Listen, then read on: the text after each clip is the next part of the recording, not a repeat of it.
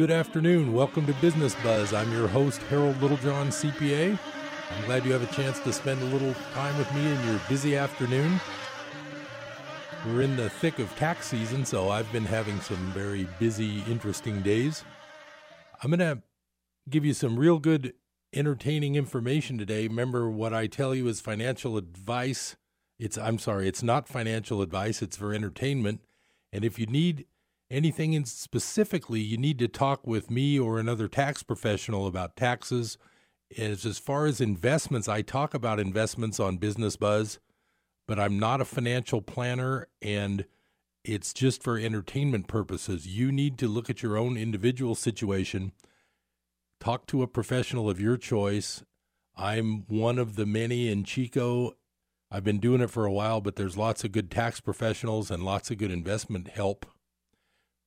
I try to be your devil's advocate sometimes, sort of giving you a different opinion on things than you'll probably hear from most people. That's my main concern. I think one of the things just in general, and I'm going to be talking a little bit later about money and what's it really all about. Numbers these days are getting so big, and I think the reason for that is that the only way out of these mathematical problems that occur with things like bailouts and budgets and pensions and government not having enough resources, the real problem is that for the last 30 or 40 years, it's pretty much all been dealt with just by expanding the money supply. Now, the catch to that is that normally if you were to expand the money supply, inflation would pick up and people would realize that their money is losing value. And that's really the bottom line to my advice for you. Your money is losing value, and even if you're earning I noticed there's some CDs being offered for like 2.5% interest, which compared to the last few years is like good interest rate.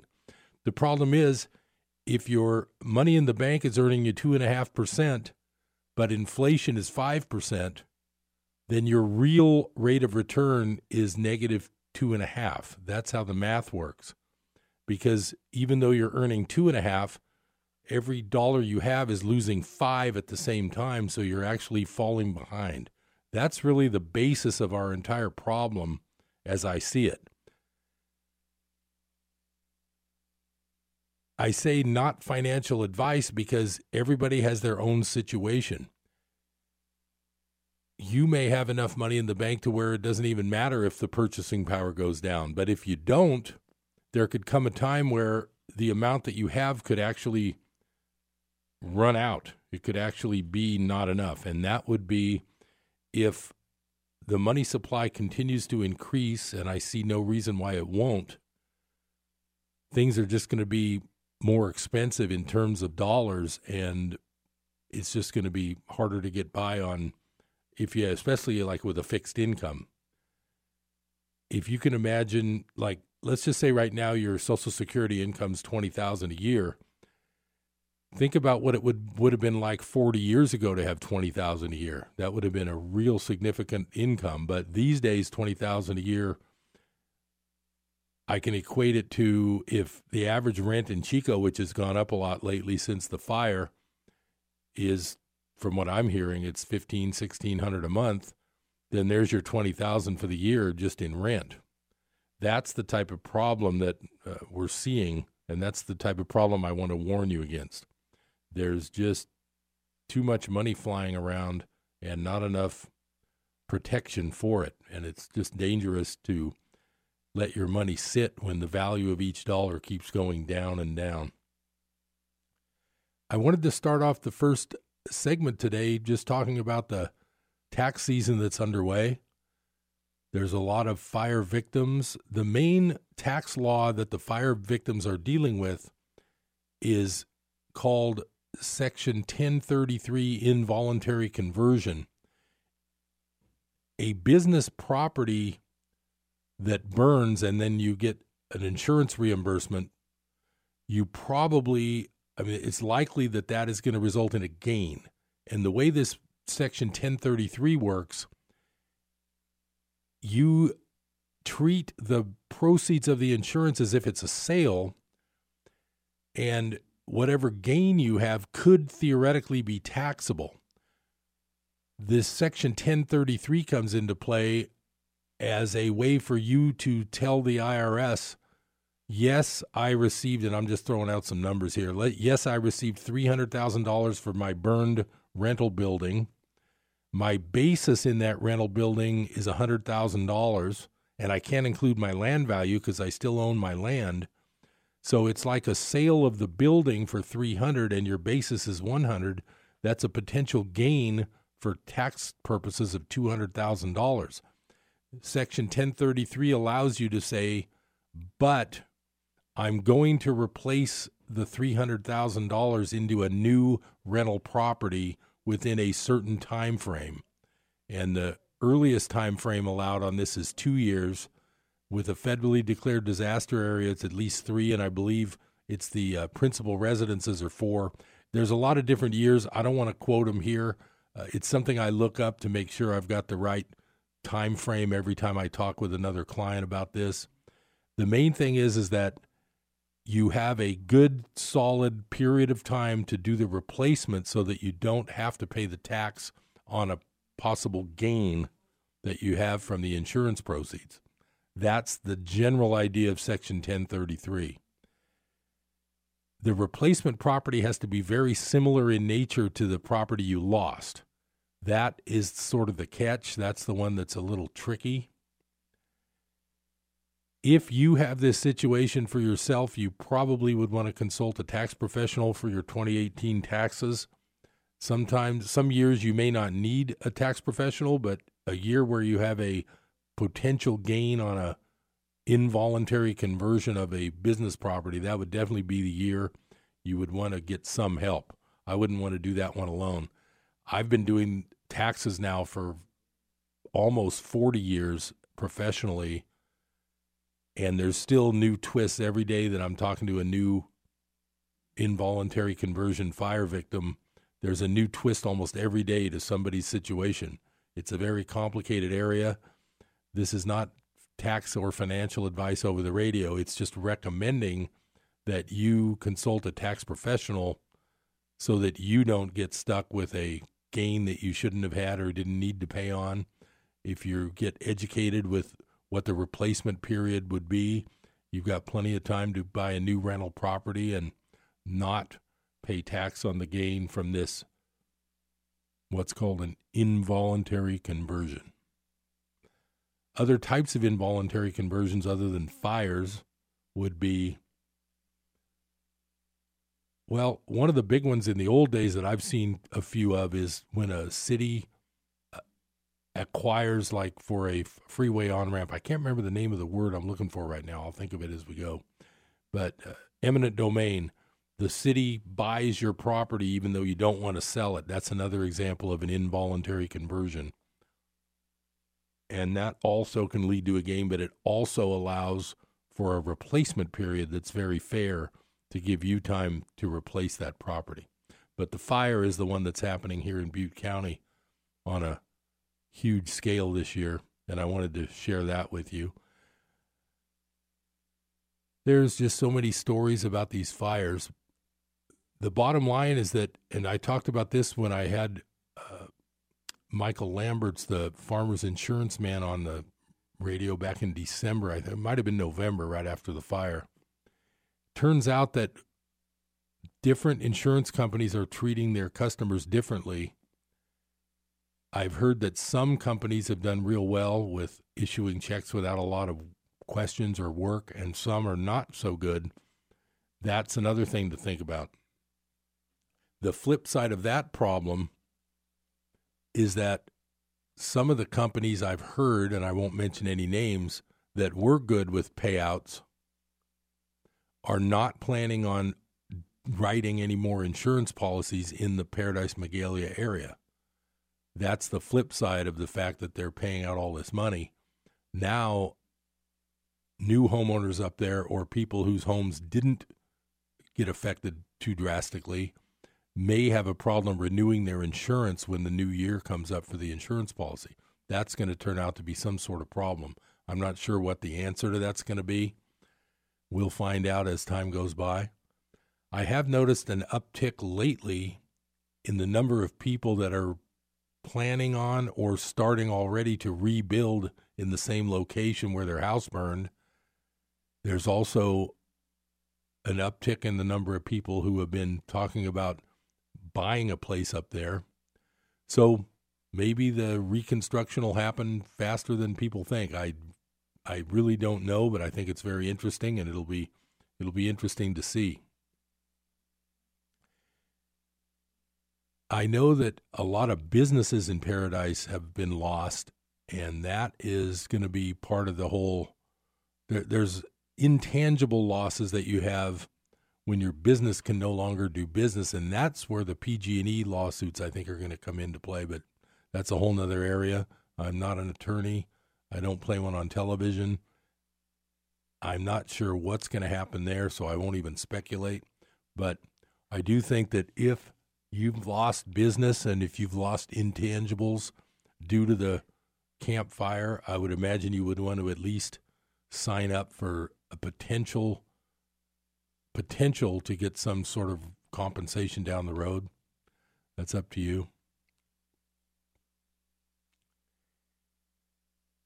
Another issue is people who have had the fire of their homes have lost a lot of records.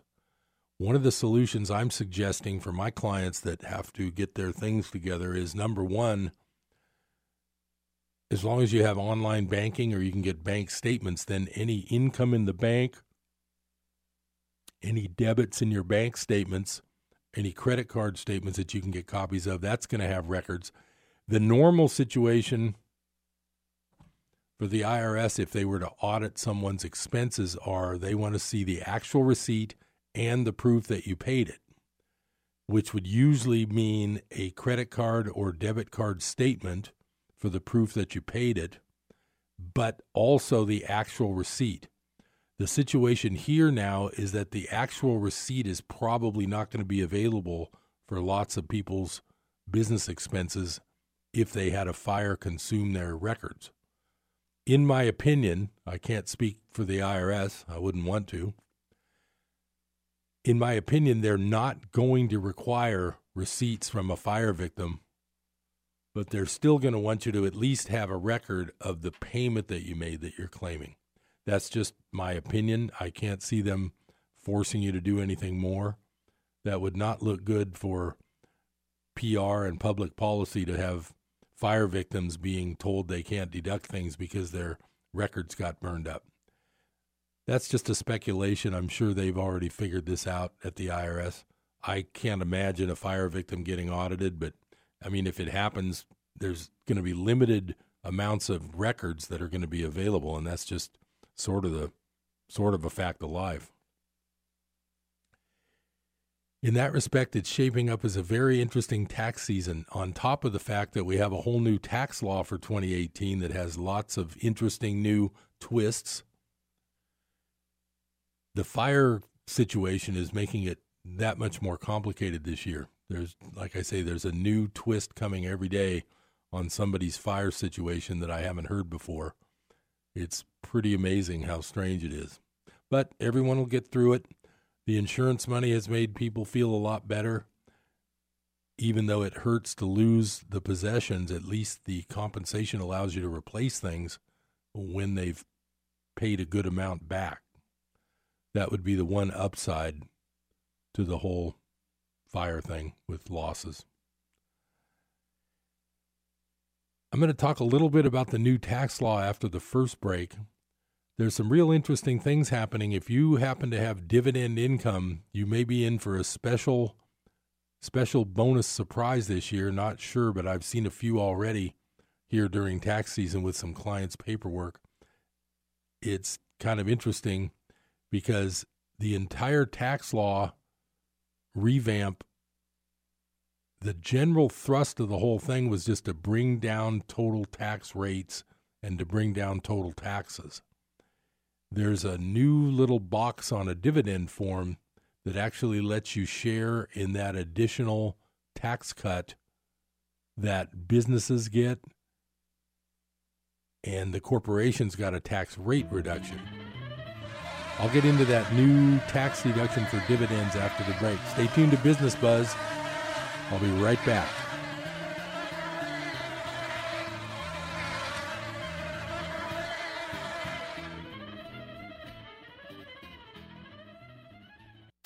Here's Rick Box, founder of Unconventional Business Network, with today's Integrity Moment. Deborah Grayson Regal writes in a Harvard Business Review article how to correct leadership mistakes in a healthy manner.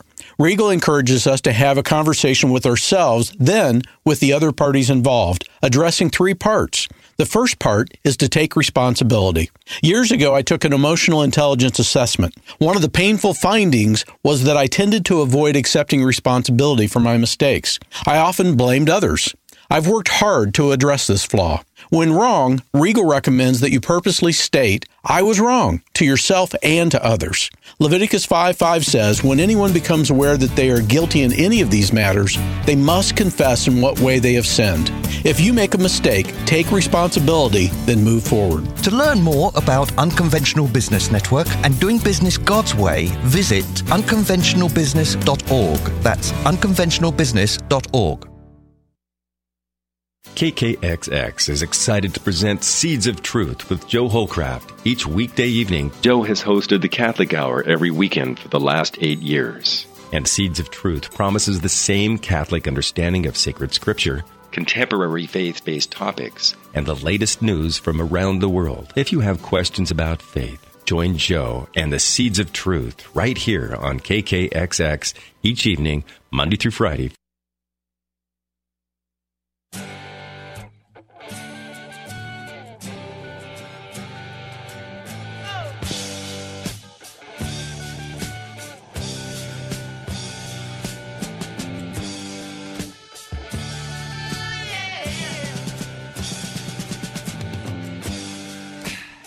Welcome back to Business Buzz. I'm Harold Littlejohn, CPA, coming to you in the middle of income tax season, which has been very interesting.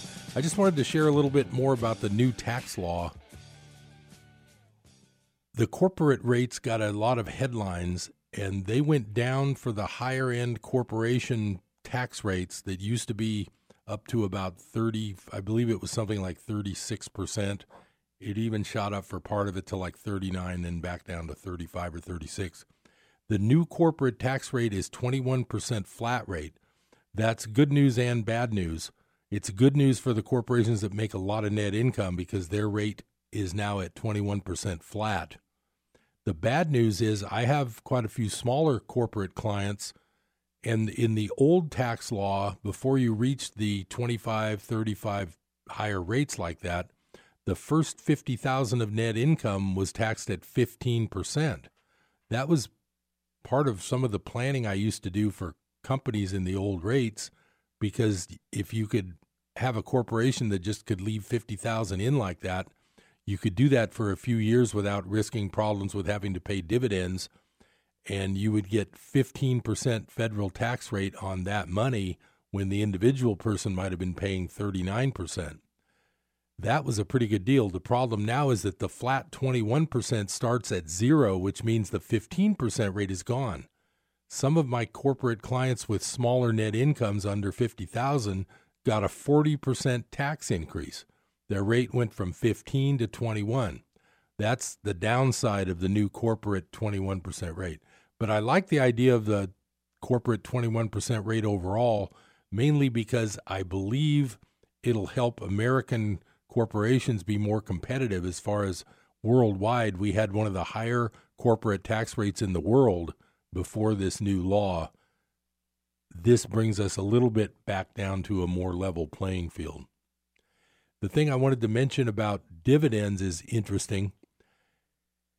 Since the corporate rates came down, the individual side got a new deduction section, which is probably the biggest single thing going on with the new tax law for individuals. It's called Section 199A. It to keep it simple, it gives a 20% deduction for self-employed and business income as sort of like a bonus deduction on page 2 of the tax return. So around the place where you list your itemized deductions, there's a new deduction called Section 199A. There's lots of limitations, lots of restrictions. You have to qualify for it. But generally, if you're in business and your business has net income, you probably will get this special 20% deduction called 199A, subject to its various limitations, which are too numerous to go into here, and I don't have them all memorized yet anyway. It's too new. What's interesting is if you're an investor and you're earning dividends from a company that's in business, there's a new box on your dividend form that you get from your broker that you have to list on your tax return. It's called Section 199A dividends. It gives you as a dividend holder of those companies the 20% deduction that you're entitled to. Pretty interesting the way they've had to list a whole new line, but they did. That's helping some clients also. So clients who have good dividend income, they're getting a real good bonus deduction of 20% of their dividends are coming sort of off the top. Just being a tax person who's been doing tax returns for the last close to 40 years, I just love seeing lower taxes, and this new tax law has given some lower taxes. Without getting political or taking sides, I don't think there's sides to take when it comes to lowering taxes. There's lots of benefits to a lot of different types of taxpayers with the new tax law. Yes, there are a few who didn't get a tax cut, but it's just anytime the law changes, there's going to be some winners and some losers. But I would say so far I've had about 90% winners in the checkoff I've been doing for the clients I've seen so far as the 2018 tax law actually lowering their tax bills.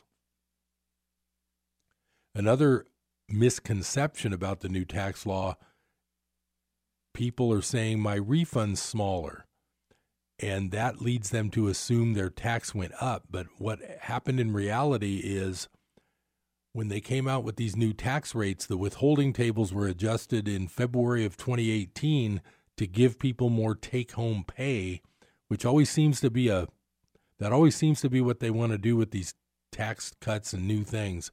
They want to get it into the economy and get it flowing early.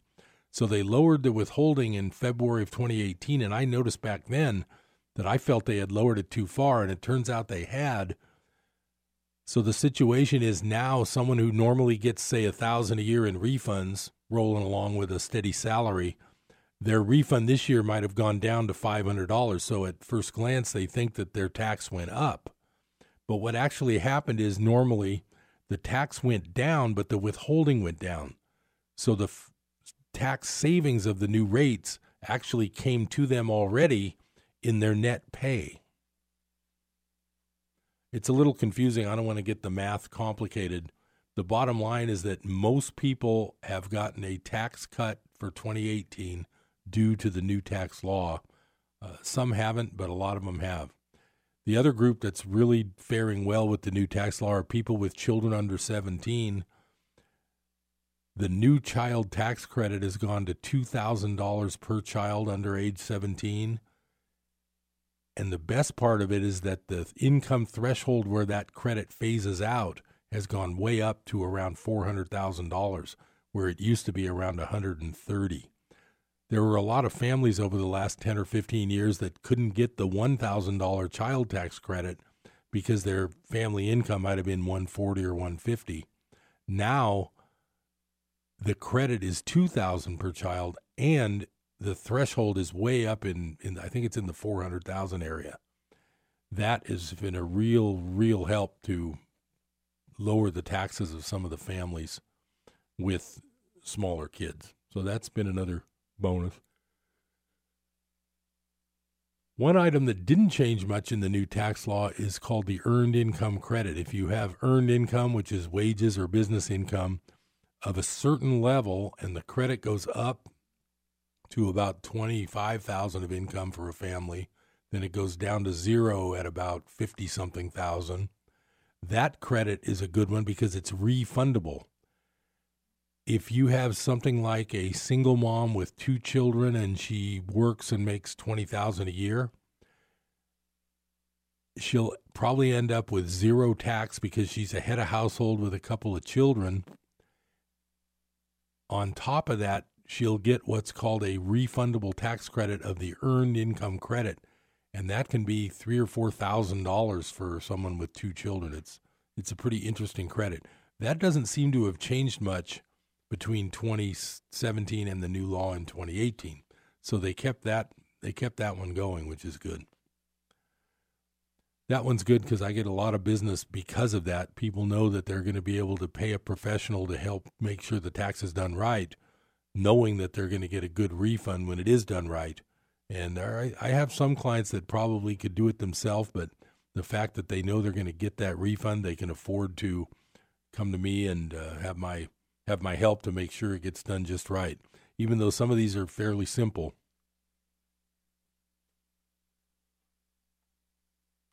Moving along, before we reach the bottom of the hour, I just can't stay away from my favorite story of the last 10 years, maybe. I've been reading about it for at least 3 or 4 years. I've been sharing it with you for a couple of years. It's my favorite story. It's called The Missing Trillions, and you really need to wrap your head around this. I'm just going to start with this article called Missing Trillions. It's from wanttoknow.info. And I'm just going to read part of this because I think it's fascinating. I love it. Every time I read it, it just blows my mind. I'm a numbers guy, and these numbers boggle even my mind.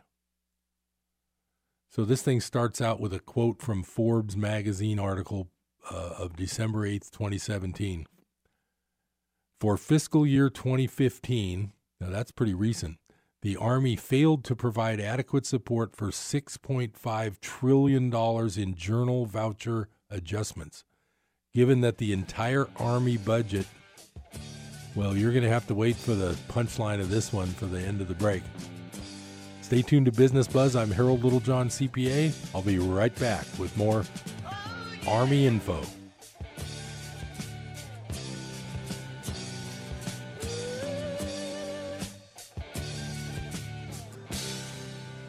Jesus said, let no one deceive you. If in the last days somebody comes to you and says, the Messiah is over there.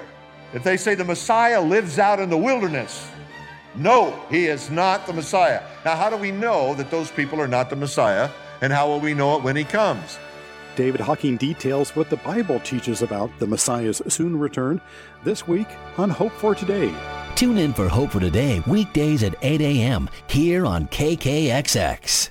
It seems like every day I'm asked about vitamin D in the sun. The main question being, how much sunlight do I need to expose myself to get an adequate level of vitamin D? So my answer is simply, use your head. 5 or 10 minutes in the sun is more than sufficient to create enough vitamin D to maintain good health. Maybe staying out in the sun all afternoon to get your vitamin D isn't the smartest thing in the world. It might not be a bad idea to talk to your primary care provider about getting a test to see how much vitamin D you have circulating in your body. That could tell them whether or not you might need supplementation orally, which is the American Academy of Dermatology's recommended way to supplement vitamin D. So while the professionals work out exactly how much vitamin D we need in our system, use common sense, protect if you need to, and consult your primary care physician if you think you might be deficient in vitamin D. I'm Dr. Paul Sabin, and that's the skin you're in. If you have skincare questions, make an appointment today with Dr. Paul Sabin of North Valley Dermatology. Call Dr. Paul Sabin today at 342-3686. Again, that's 342-3686.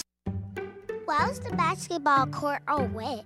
Because the players kept dribbling on it. The dad joke. Corny, groan-worthy, but also one of the simplest ways to share a moment with your kids. What did the buffalo say when he dropped his son off for school?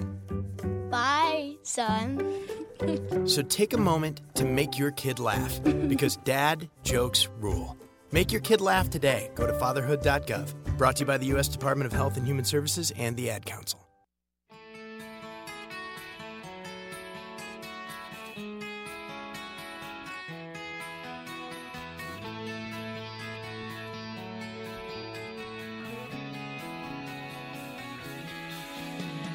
Welcome back to Business Buzz. I'm Harold Littlejohn, CPA. I appreciate the fact that you've got spending part of your busy afternoon with me. This is always pick the kids up from school time, stop at the grocery store time. So I appreciate the fact that you're able to spend a little time listening to Business Buzz. I sure enjoy coming here and sharing with you whatever knowledge I can impart. I guarantee most people you talk to aren't talking about the things I talk about. So I'm going to start that quote again. I got so rudely cut off on that last break. Not that it's anyone's fault but mine. Okay, this is from Missing Trillions. For fiscal year 2015, the Army failed to provide adequate support for $6.5 trillion in journal voucher adjustments. Given that the entire Army budget in fiscal year 2015 was $120 billion, remember that's billion with a B, unsupported adjustments were 54 times the level of spending authorized by Congress. Okay, so that's just the header on this thing. So I'm going to read part of this article. Forbes magazine on December 8th became the first major media to blow the lid off of $21 trillion that have gone missing from the U.S. Treasury. The entire article is copied below. To give an idea of how much money that is, if you divide the entire U.S. population of around 325 million into 21 trillion, the amount missing is equivalent to $65,000 for every man, woman, and child in the United States. Well, I don't know about you, but I know a lot of people whose life would be entirely changed if someone could hand them $65,000. And here we have every man, woman, and child in the country, their share of the missing money is $65,000. Like I'm trying to point out, it wouldn't bother me if they stole it and gave it back to the people who paid it in the first place, but obviously that's not what's happened here. CBS News in 2002 was the first to report on the much smaller amount of $2.3 trillion missing from the Pentagon, as acknowledged by then Secretary of Defense Donald Rumsfeld in a report on the Department of Defense website. Rumsfeld's report was later strangely removed from the website, but is still available on the Internet Archive. No other media picked up on this mind-blowing news. What should have been a top headline-grabbing story of highest concern to all Americans was simply dropped. Since then, a few major media have published isolated articles on missing trillions as summarized on, and then there's a link to some webpage. Yet again, these stories were not given the top headlines they deserved. They thus attracted little notice and were dropped, so the public remained uninformed of this concerning news. I'll say right now that is the problem. Nobody even knows about this. Well, you do now, thanks to Business Buzz. Catherine Austin Fitts, a courageous former Assistant Secretary of HUD, Housing and Urban Development under George H.W. Bush, couldn't believe this vitally important story was being ignored by the media. An incredibly sharp economist who once served as managing director of the Wall Street investment bank Dillon Read and Company, Fitts researched further and has been releasing reports over the years on the many trillions missing on her highly informative and inspiring website, Solari.com, SOLARI.com. The media has conspicuously avoided her detailed work on this. Michigan State professor of economics Mark Skidmore discovered the excellent work of Fitts several years ago. He couldn't believe Fitts' claim that $6.5 trillion were missing from the U.S. government. Thinking she had mistakenly written trillions instead of billions, he and his graduate students sifted through thousands of U.S. government reports and were astounded to find not only that Fitts was right, but that the amount was even greater than Fitts had thought. Skidmore eventually worked together with economics professor Lawrence Kotlikoff of Boston University, a regular Forbes magazine contributor, to compose the below article blowing the lid off this huge cover-up of $21 trillion gone missing from government coffers. Note that once certain government officials saw Skidmore exposing this, they removed many of the incriminating documents from their websites, but he wisely had downloaded all of the documents and has reposted the incriminating documents on the website of Fitts. And then it gives a link to that. You can help to inform the public of this huge cover-up by spreading this news to all of your friends and colleagues. It's time for us to join in demanding full transparency on how our tax dollars are used and to expose the major corruption taking place. And then they have a what you can do section on this thing. So I'm going to just go on with the Forbes magazine article of December 8th by Lawrence Kotlikoff, the economist who worked with that Skidmore man that we just talked about. And this article says, I am co-authoring this column with Mark Skidmore, a professor of economics at Michigan State University. And then he quotes Article 1, Section 9, Clause 7 of the U.S. Constitution, which these days may label you an enemy of the state, but I'm going to read this anyway because I'm just regurgitating somebody else's writing. Quote, no money shall be drawn from the Treasury, but in consequence of appropriations made by law, and a regular statement and account of the receipts and expenditures of all public money shall be published from time to time. And the article goes on to say, on July 26, 2016, the Office of the Inspector General issued a report, Army General Fund Adjustments Not Adequately Documented or Supported. The report indicates that for fiscal year 2015, the Army failed to provide adequate support for $6.5 trillion in journal voucher adjustments. According to the GAO's Comptroller General, journal vouchers are summary-level accounting adjustments made when balances between systems cannot be reconciled. Often these journal vouchers are unsupported, meaning they lack supporting documentation to justify the adjustment or are not tied to specific accounting transactions. For an auditor, journal vouchers are a red flag for transactions not being captured, reported, or summarized correctly. Note, after Mark Skidmore began inquiring about OIG-reported unsubstantiated adjustments, the OIG's webpage, which documented, albeit in a highly incomplete manner, these unsupported, quote, accounting adjustments, was mysteriously taken down. Fortunately, Mark copied the July 2016 report and all other relevant OIG reports in advance, and he has them posted somewhere on the internet. I don't have the link right here on this article that I printed. Mark has repeatedly tried to contact Lauren Venable, Assistant Inspector General at the Office of the Inspector General. He has emailed, phoned, and used LinkedIn to ask Ms. Venable about OIG's disclosure of unsubstantiated adjustments, but she has not responded. Well, I'll just interject here. What a surprise. Okay, I'm going to continue reading. Given that the entire Army budget in fiscal year 2015 was $120 billion, unsupported adjustments were 54 times the level of spending authorized by Congress. The July 2016 report indicates that unsupported adjustments are the result of the Defense Department's, quote, failure to correct system deficiencies. The result, according to the report, is that data used to prepare the year-end financial statements were unreliable and lacked an adequate audit trail. Well, I'll interject here. Too bad the IRS can't audit the Army then, huh?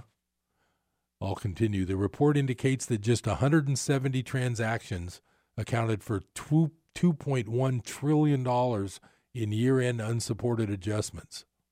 No information is given about these 170 transactions. Now, I'm going to interject here because there's something you need to remember from what I've talked about before on Business Buzz. $1 trillion is an amazingly huge number. If you stacked $1,000 bills tightly in stacks, as tight as you could stack them, and we don't even have $1,000 bills anymore. $1,000 bills would stretch from Chico to El Paso, Texas. If it were like 20 trillion. So $1 trillion is a huge, huge amount. 1 trillion would run from Chico to Redding, stacked end to end tightly, not end to end, stacked like a stack of money, tightly. You know what it's like to drive from Chico to Redding? You just go on and on for about 75 minutes. $1 trillion of $1,000 bills would stretch from Chico to Redding alongside the road, tightly stacked. That's how big $1 trillion is. there is no explanation concerning why they were removed nor their magnitude. Oh, I missed something here. No information is given about these 170 transactions. In addition, many thousands of transactions with unsubstantiated adjustments were, according to the report, removed by the Army. There is no explanation concerning why were they removed nor their magnitude. The July 2016 report states, in addition, Defense Finance and Accounting Service Indianapolis personnel did not document or support why the Defense Department reporting system removed at least 16,513 of 1.3 million feeder file records during the third quarter. I wonder what would happen to you or me if we removed 16,000 records from our income tax return. I'm coming up on break number 3, heading toward the final segment, but I just think this article is very fascinating. An appendix to the July 2016 report shows $2 trillion in changes to the Army General Fund balance sheet due to unsupported adjustments. On the asset side, there is $794 billion increase in the Army's fund balance with the U.S. Treasury. There is also an increase of $929 billion in the Army's accounts payable. This information raises additional major questions. First, what is the source of the additional $794 billion in the Army's fund balance? This adjustment represents more than 6 times appropriated spending. Second, do these transfers represent a flow of funds to the Army beyond those authorized by Congress? We'll get back to this after the break. Stay tuned to Business Buzz. I'll be right back.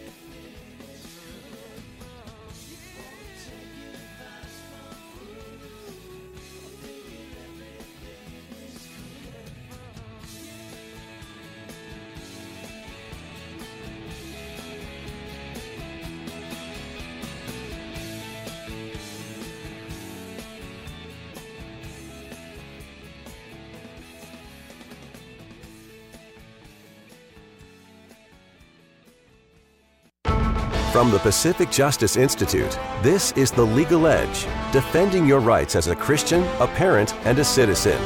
Here's Brad Dacus.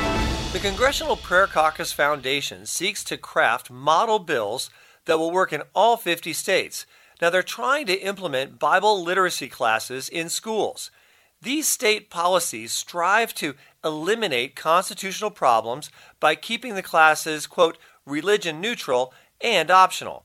Lawmakers emphasize that the Bible is an important part of education because of its relevance to our history, our literature, and our political framework. Pacific Justice Institute encourages prayer for this effort. Visit pji.org and download our free ebook, Reclaim Your School. The Pacific Justice Institute provides legal representation to individuals without charge. Learn more at pacificjustice.org. That's pacificjustice.org. America bless God. Fellow Americans, your hearing this admonition establishes that you are one who cares for the America that has been so blessed by Almighty God. We implore you to embrace the laws of nature and of nature's God, to read and know the Constitution. Join with other moral and religious people and organizations to foster the blessings of liberty for ourselves and our posterity. America bless God.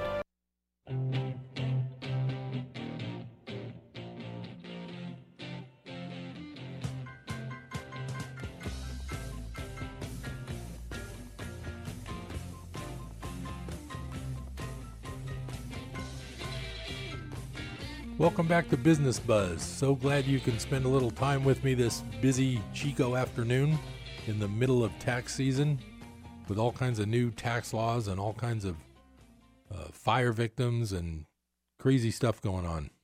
Traffic, house prices, crowded stores.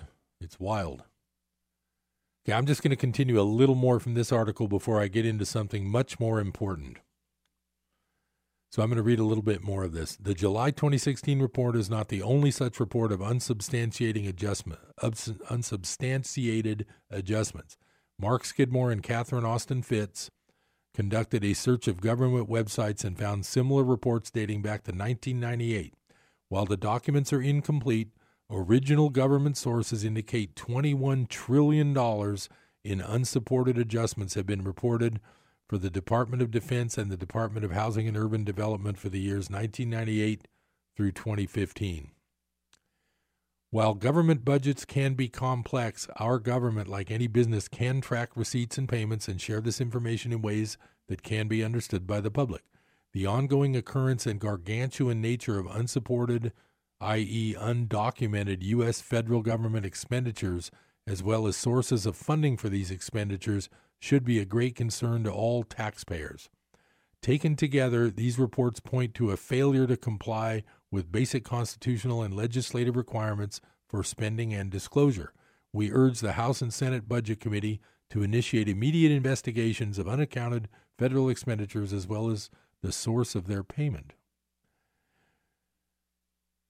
So anyway, if you want to read more about that, the best thing to do is type in FITS, F-I-T-T-S, type in Solari, S-O-L-A-R-I, and type in Missing Trillions, and you'll find all these articles. I found this in about 1 minute today before heading down to the station because I wanted to share with you probably the most important financial story of the last, 1,000 years? And nobody's heard it. I didn't hear that on CNN last night. I didn't hear that before they talked about the Kardashians. Maybe I missed it.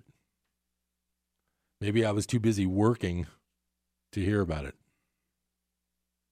Okay, on a lighter note, the hour is winding down. I have tons of work still to do today. I'm in the middle of tax season, and it's not going away until I get it done.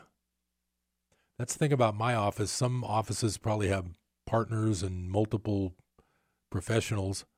I do have an employee who does a lot of work for me, but I'm the only one who actually signs off on all the tax returns that come through my office. If you do come to see me, I will be the one actually doing your tax return. It won't be passed off to a beginner or anything like that. I'll be the one actually signing off on it. And my number is 895-3353 if you need some tax help. Unless it's a real bad fit, I try to help everyone that asks for my help. It's just a matter of me getting them all done by April 15th or letting you know that you might need an extension. People who call late in March or early in April, I'm still happy to help them, but I have to help them by doing an extension and actually finishing the taxes after April 15th because there's just a physical impossibility of how many I can actually do and do correctly before the deadline. And that's the same with any tax office. I'm not special in that respect. So I'm going to pick up where I left off a few weeks ago when I was reading part of a book, one of my favorite books called A New Earth, and it's by Eckhart Tolle. You've probably heard of him. He's the author of The Power of Now. He's been on Oprah and all that stuff, and I listen to a lot of his YouTube videos. He's all over YouTube, and he's just always got a lot of good insight, and he's got good humor. He's not uptight at all. He's just a real interesting guy to listen to because he sort of has a calming effect. He doesn't let you get uptight, or if you do, he tries to help you reverse that. So I'm going to read from this book on page 208. And the subtitle of this is called The Dreamer and the Dream. Non-resistance is the key to the greatest power in the universe. Through it, consciousness or spirit is freed from its imprisonment in form. Inner non-resistance to form, whatever is or happens, is a denial of the absolute reality of form. Resistance makes the world and the things of the world appear more real, more solid, and more lasting than they are, including your own form identity, the ego.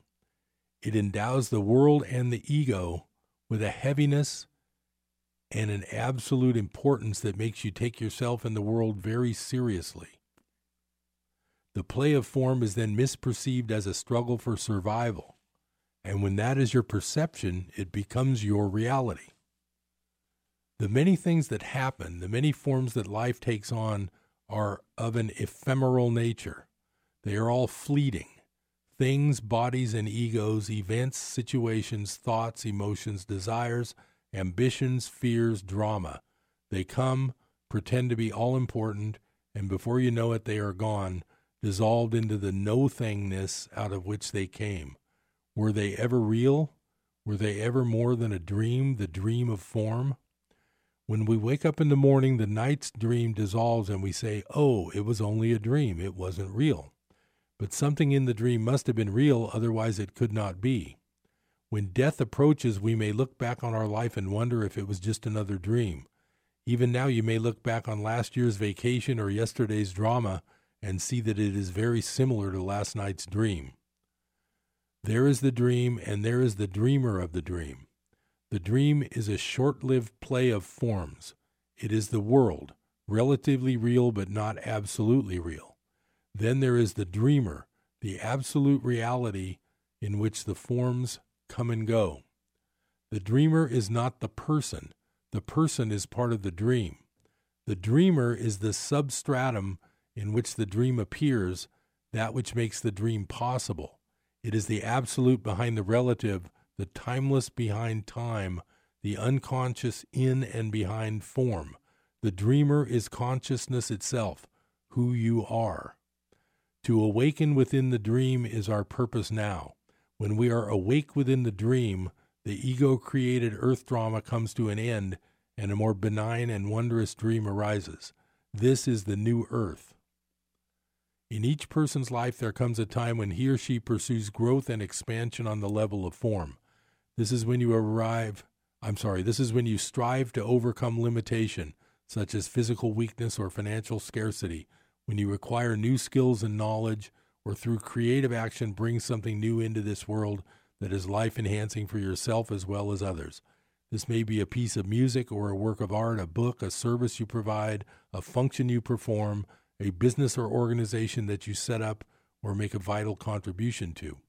When you are present, when your attention is fully in the now, that presence will flow into and transform what you do. There will be quality and power in it. You are present when what you are doing is not primarily a means to an end, like money, prestige, or winning, but fulfilling in itself, when there is joy and aliveness in what you do. And of course, you cannot be present unless you become friendly with the present moment. That is the basis for effective action, uncontaminated by negativity. Form means limitation. We are here not only to experience limitation, but also to grow in consciousness by going beyond limitation. Some limitations can be overcome on an external level. There may be other limitations in your life that you have to learn to live with. They can only be overcome internally. Everyone will encounter them sooner or later. Those limitations either keep you trapped in egoic reaction, which means intense unhappiness, or you rise above them internally by uncompromising surrender to what is. That is what they are here to teach. The surrendered state of consciousness opens up the vertical dimension in your life, the dimension of depth. Something will then come forth from that dimension into this world, something of infinite value that otherwise would have remained unmanifested. Some people who surrender to severe limitation become healers or spiritual teachers. Others work selflessly to lessen human suffering or bring some creative gift into this world. In the late 70s, I would have lunch every day with one or two friends in the cafeteria of the Graduate Center at Cambridge University where I was studying. A man in a wheelchair would sometimes sit at a nearby table, usually accompanied by 3 or 4 people. One day when he was sitting at a table directly opposite me, I could not help but look at him more closely, and I was shocked by what I saw. He seemed almost totally paralyzed. His body was emaciated, his head permanently slumped forward. One of the people accompanying him was carefully putting food in his mouth, a great deal of which would fall out again and be caught on a small plate. Another man was holding under his chin. Occasionally the wheelchair-bound man would produce unintelligible croaking sounds, and someone would hold an ear close to his mouth, and then amazingly would interpret what he was trying to say. Later, I asked my friend whether he knew who he was. Of course, he said he is a professor of mathematics, and the people with him are his graduate students. He has motor neuron disease that progressively paralyzes every part of the body. He has been given 5 years at the most. It must be the most dreadful fate that can befall a human being. A few weeks later, as I was leaving the building, he was coming in, and when I held the door open for his electric wheelchair to come through, our eyes met. With surprise, I saw that his eyes were clear. There was no trace in them of unhappiness. I knew immediately he had relinquished resistance. He was living in surrender. A number of years later, when buying a newspaper at a kiosk, I was amazed to see him on the front page of a popular international news magazine. Not only was he still alive, but he had by then become the world's most famous theoretical physicist, Stephen Hawking. There was a beautiful line in the article that confirmed what I had sensed when I had looked into his eyes many years earlier. Commenting upon his life, he said, now with the help of the voice synthesizer, "Who could have wished for more?" So that passage is just one that I really like, because the whole idea of this surrender thing doesn't mean giving up. And I've been listening to this actual book on a audiobook for years, over and over. The idea of surrender doesn't mean giving up. It doesn't mean giving in. It just means accepting what is. And once you get the general concept that I've tried to talk about before when I've read some things from Course in Miracles, once you get the general concept that your mind has two sides, one is here in the world and the other is behind that, observing you in the world. Once you separate those two parts of your mind, that's where this thing about surrender comes in. And all it means is you're not giving in, you're not giving up. What surrender means is you accept what is, as it is. Now, as far as working to change it, that's just something you need to decide how much effort do you want to put into which change do you need. I've talked about before the fact that the world is basically set up to make problems, so that you have one problem, you solve it, and you have a new problem pop up. That's pretty much why the world is here, and it's to keep your mind from getting to that other side of your mind. Once you can learn how to practice, and it's a lot of practice. I'm nowhere near being complete in all of this. I still practice it all the time, because 1 minute later, after practicing this, you're back in the real world with another problem that just walked through the door, and that's normal. The main thing is that surrender just means you accept what is and you stay present, and it ends up being where you just, things, they just weigh a lot less on you, and it really helps me a lot, because my job's full of stress, everybody's life's full of stress. This is the kind of thing that can really help you, and it'll help you in your business too. Thank you for being with me on Business Buzz. I'm Harold Littlejohn, CPA, in the middle of a busy tax season. I'll talk with you next time. Tune into Business Buzz. Bye-bye.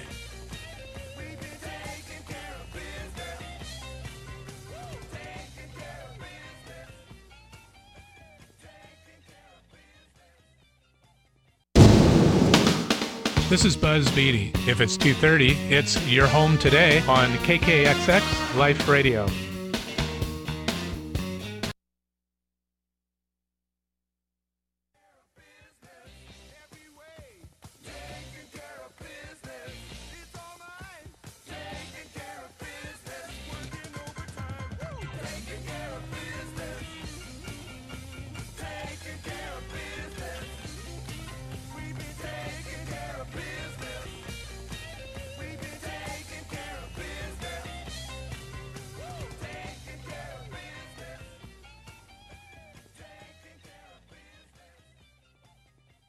KKXX, Paradise. K280GL, Chico. And K283AR. Hour from townhall.com, I'm Keith Peters.